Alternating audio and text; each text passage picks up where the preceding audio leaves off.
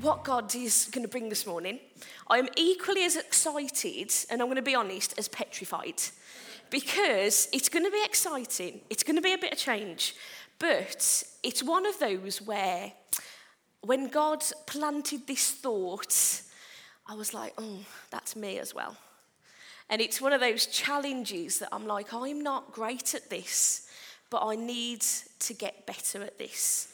So we've been looking at, well, in January, this series of Making It Count, Make It Count. So we started off back literally on the 31st of December, on the eve of the new year. And then we've been looking every week since in different forms of what it means to make it count. You know, in the fact of don't count the days, but make the days count. We then looked at how we can be faithful and faith-filled, and then looking at how our actions, and we need to keep our eyes fixed on Jesus. And most importantly, making 2018 count. But the challenge this week that I'm feeling, as much as I think it is for all of us as well as a community, is making family count. Making family count. And by this I mean our connections with each other, our relationships with each other. You know, we've all got different families at home. Some of them are great examples of family, some of them not so great, but we all are this family of God. We are all here as believers in one God, and we are all a family in that way. We are all a family in that way. And sometimes I know myself, I've got, quite deep friendships that I've grown over the, 12 years I've been here now, which is shocking.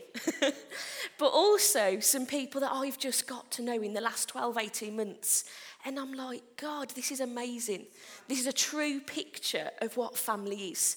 Whether it's the disagreements that we have, whether it's the let's go out for meals together, when we make up, when we celebrate good and bad times together, we are that family unit. And this week, I had the privilege of going to Limitless Leaders. For those of you that don't know, Limitless is the name of our youth movement for Elim. So they have their annual leaders conference, which is what I went to this week. And whilst I was there, Tim Alford, who's the national director, he's been here a couple of times as well, he was reminding us of the vision and the mission of us as a youth movement. And at this point, I was rolling my eyes and thinking, I don't want to listen to another vision sermon. I was like, we'd had our leaders meeting in the week and, we were singing it and everything from here. Then I was like, not another one. Because we become so familiar with what God's asked us to do. We become so familiar with who we are, and we know the words. But I was like, I'm away. I've got it again. But I was like, in this, God, you better do something, because I'm sat here now all week, and what are you going to bring? And I was blown away, absolutely blown away. But I'm going to test us all first, because I'm going to remind us and myself of what our vision and our mission and our values are. So I've got them written down. I think I know them anyway, but I've got them written down. So our vision is basically what we are and the way that we're going to physically do something. So this is our reach, raise and release. So it's how we're physically doing them. If we look this side, on the side of the wall, here we have these beautiful sayings. Can we see them? The reach, raise and release. They're there every week, guys. They're not even new. And then our mission is to transform our communities with the love and the life of God. Something that literally is kind of in our DNA. We naturally want to see our communities change. We naturally want to see people saved and come to faith in God. No matter what way we do that, whether it's the conversations we have, whether it's talking to people in our ministries, it is just part of who we are. It's nothing new. And then, this is where I struggle now, our key values. So what is important to us, the way that we do things. And these are all those W's that some of you may remember from from last year. You may remember them. So to be a people of welcome, witness, worship, the word, works and wonders. And I'm just like, they are right because I wrote them down. I could hear a little cheer over here. I did write them down in case I did forget one. But these are things that are part of us and who we are and what we do. And these are things that, I'm aware of. Every so often I'll mention them at different things I'm doing. But they're things that we naturally do because this is us. This is who we are as a family, but we can become so familiar with what we're trying to do and what we are aiming to do that we also forget it. So back to this conference then. So I was sat there in this lecture theatre at Regent's, and what Tim brought was something quite different. It was like being sat in a dark room, and you know what the mission is. You know you've got to get out of that dark room. So I knew the main part of us being there is to see these next generations saved and loving Jesus and on that journey. And I knew the vision of how we're going to do that. And I knew that. But what Tim said, it was almost like, he turned that light switch on, and then I became of the surroundings of not just the mission of turning the light on and seeing these kids saved, but also to pause and to take in the actual surroundings and the context that we're in. And what he was talking about was family. And he started off and said, family is our heart. Family is our heart. And I was just paused in that moment and bowled over with what he was saying there. Because I know our youth, we are as dysfunctional as the next family. When we have little arguments with each other, especially teenage girls, when we have those boys bringing in as deep as they can and then calling each other out in the very manly way that they do. But also the fact that they look out for one another. If anybody says anything about them, that's it. They're there. They're not starting fights, but they've got each other's back. They're looking out for each other in a way that family does best. And it's the fact that we, do as much as we can and take as much of these opportunities to get them together and to get them to get connected, get them looking out for each other, that sometimes we are too busy doing the programme. Sometimes we get too busy thinking about how we're going to reach their friends, how we're going to get them to talk to their friends about God, how we're going to get them on board with the next big thing, that we forget sometimes to spend time as a family and to do family together with each other. And we're pausing at the moment, and this is what we're doing in our youth here at church, is we are going to have a look at what it means to be family. So when I was there and hearing Tim talk, I was like, I think this is from God. Do you know how God confirms it? And it was just that moment of us being together as family. But the word family, I had a little look at what it actually means, and it's all descendants of a common ancestor. And I was like, yep, that's us. That is us. We are all sat here as children of God. We are all under this common umbrella of family. It goes beyond what our earthly family looks like. It's deeper than that. In a room, I know that from when I've done stuff with my life group back in the day, and we'd go out for the pub quiz. That was a very firm favourite. And we'd be sat as a very weird bunch of people because we're all different ages, all different backgrounds, let alone different things that we look like and different things that we were wearing. But we are all that family of God together. And I think sometimes we can neglect this family in a way that we just take it for granted. We become too familiar with it. And I just love the fact that as we are family, we are united. We're united. And it got me to thinking about different pictures of family in the Bible. And I paused, and the first one that I thought of was that picture of that fellowship of believers in the early church in Acts. And I was thinking, that is the family that we are a part of. A family that is all doing a similar thing together. So if you've got your Bibles, let's turn to these famous couple of verses. So it's Acts 2, verse 42. So Acts 2, verse 42.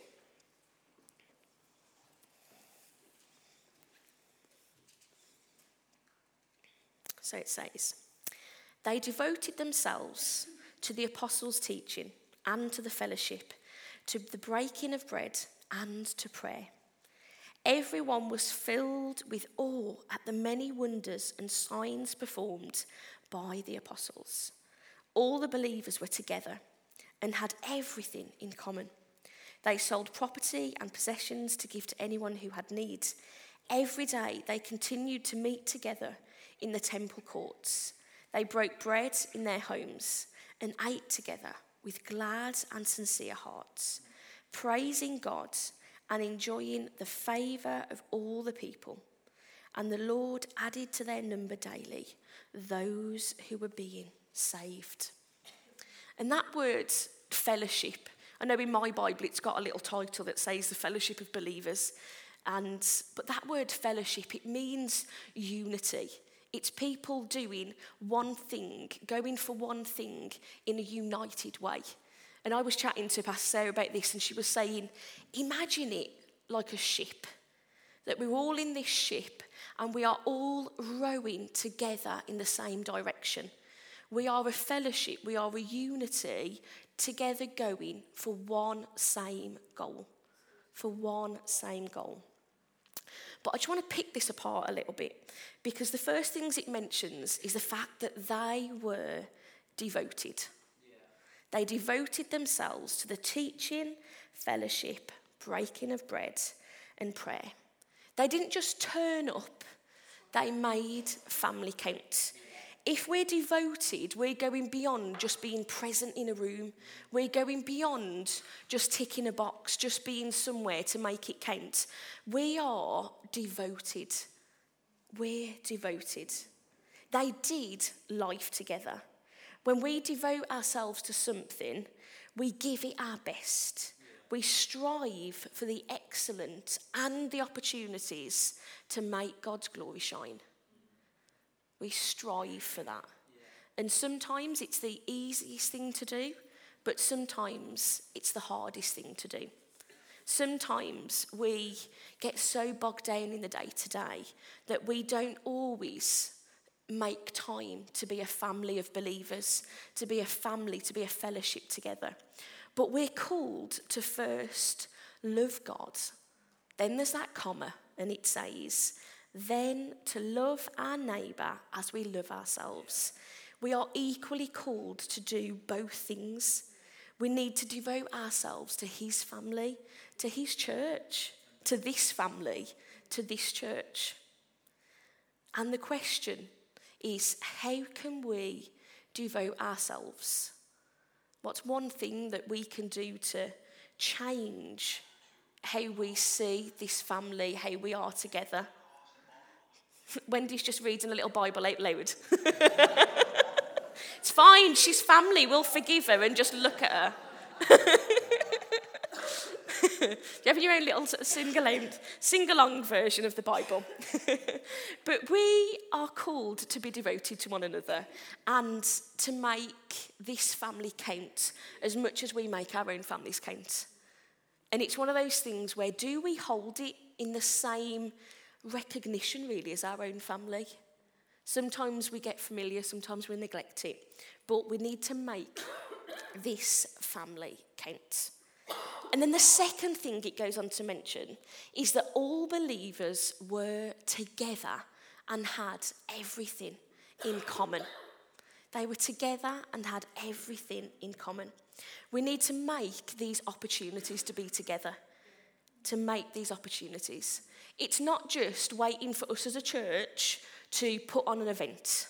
I know yesterday morning I had a great time along with the 20 odd other people that were there at the women's breakfast. And we shared together, we cried together, we celebrated together. But together, I know I came out of there and I was so uplifted for the rest of the day and everything else, the boring things I had to get done in that day. But I spent that time yesterday morning together with this family of sisters that I've got here, of all different ages, of all different backgrounds, all different races. But we were together and we built everything up and everyone up. But it says that they were together all the time. And I was a little bit like, I think I'd get a little bit fed up. I'll be honest. I mean, I love lots of you in here, if not all. But I know if I'd got to be with you lot all the time, I would get I'd get like a bit of cabin fever, I think. I just need to get out of the door every so often. I'd have to find a job to do, to go and just have a little 5-minute fresh air. And I know some of you, as you're laughing and nodding along, are thinking the same thing. You know, there's time together, yeah. There's time together, but also sometimes we can't be with everybody. Some of us aren't people. Some of us like our own space. But they were together, but they were together in a way that they made their time together count. They made it count.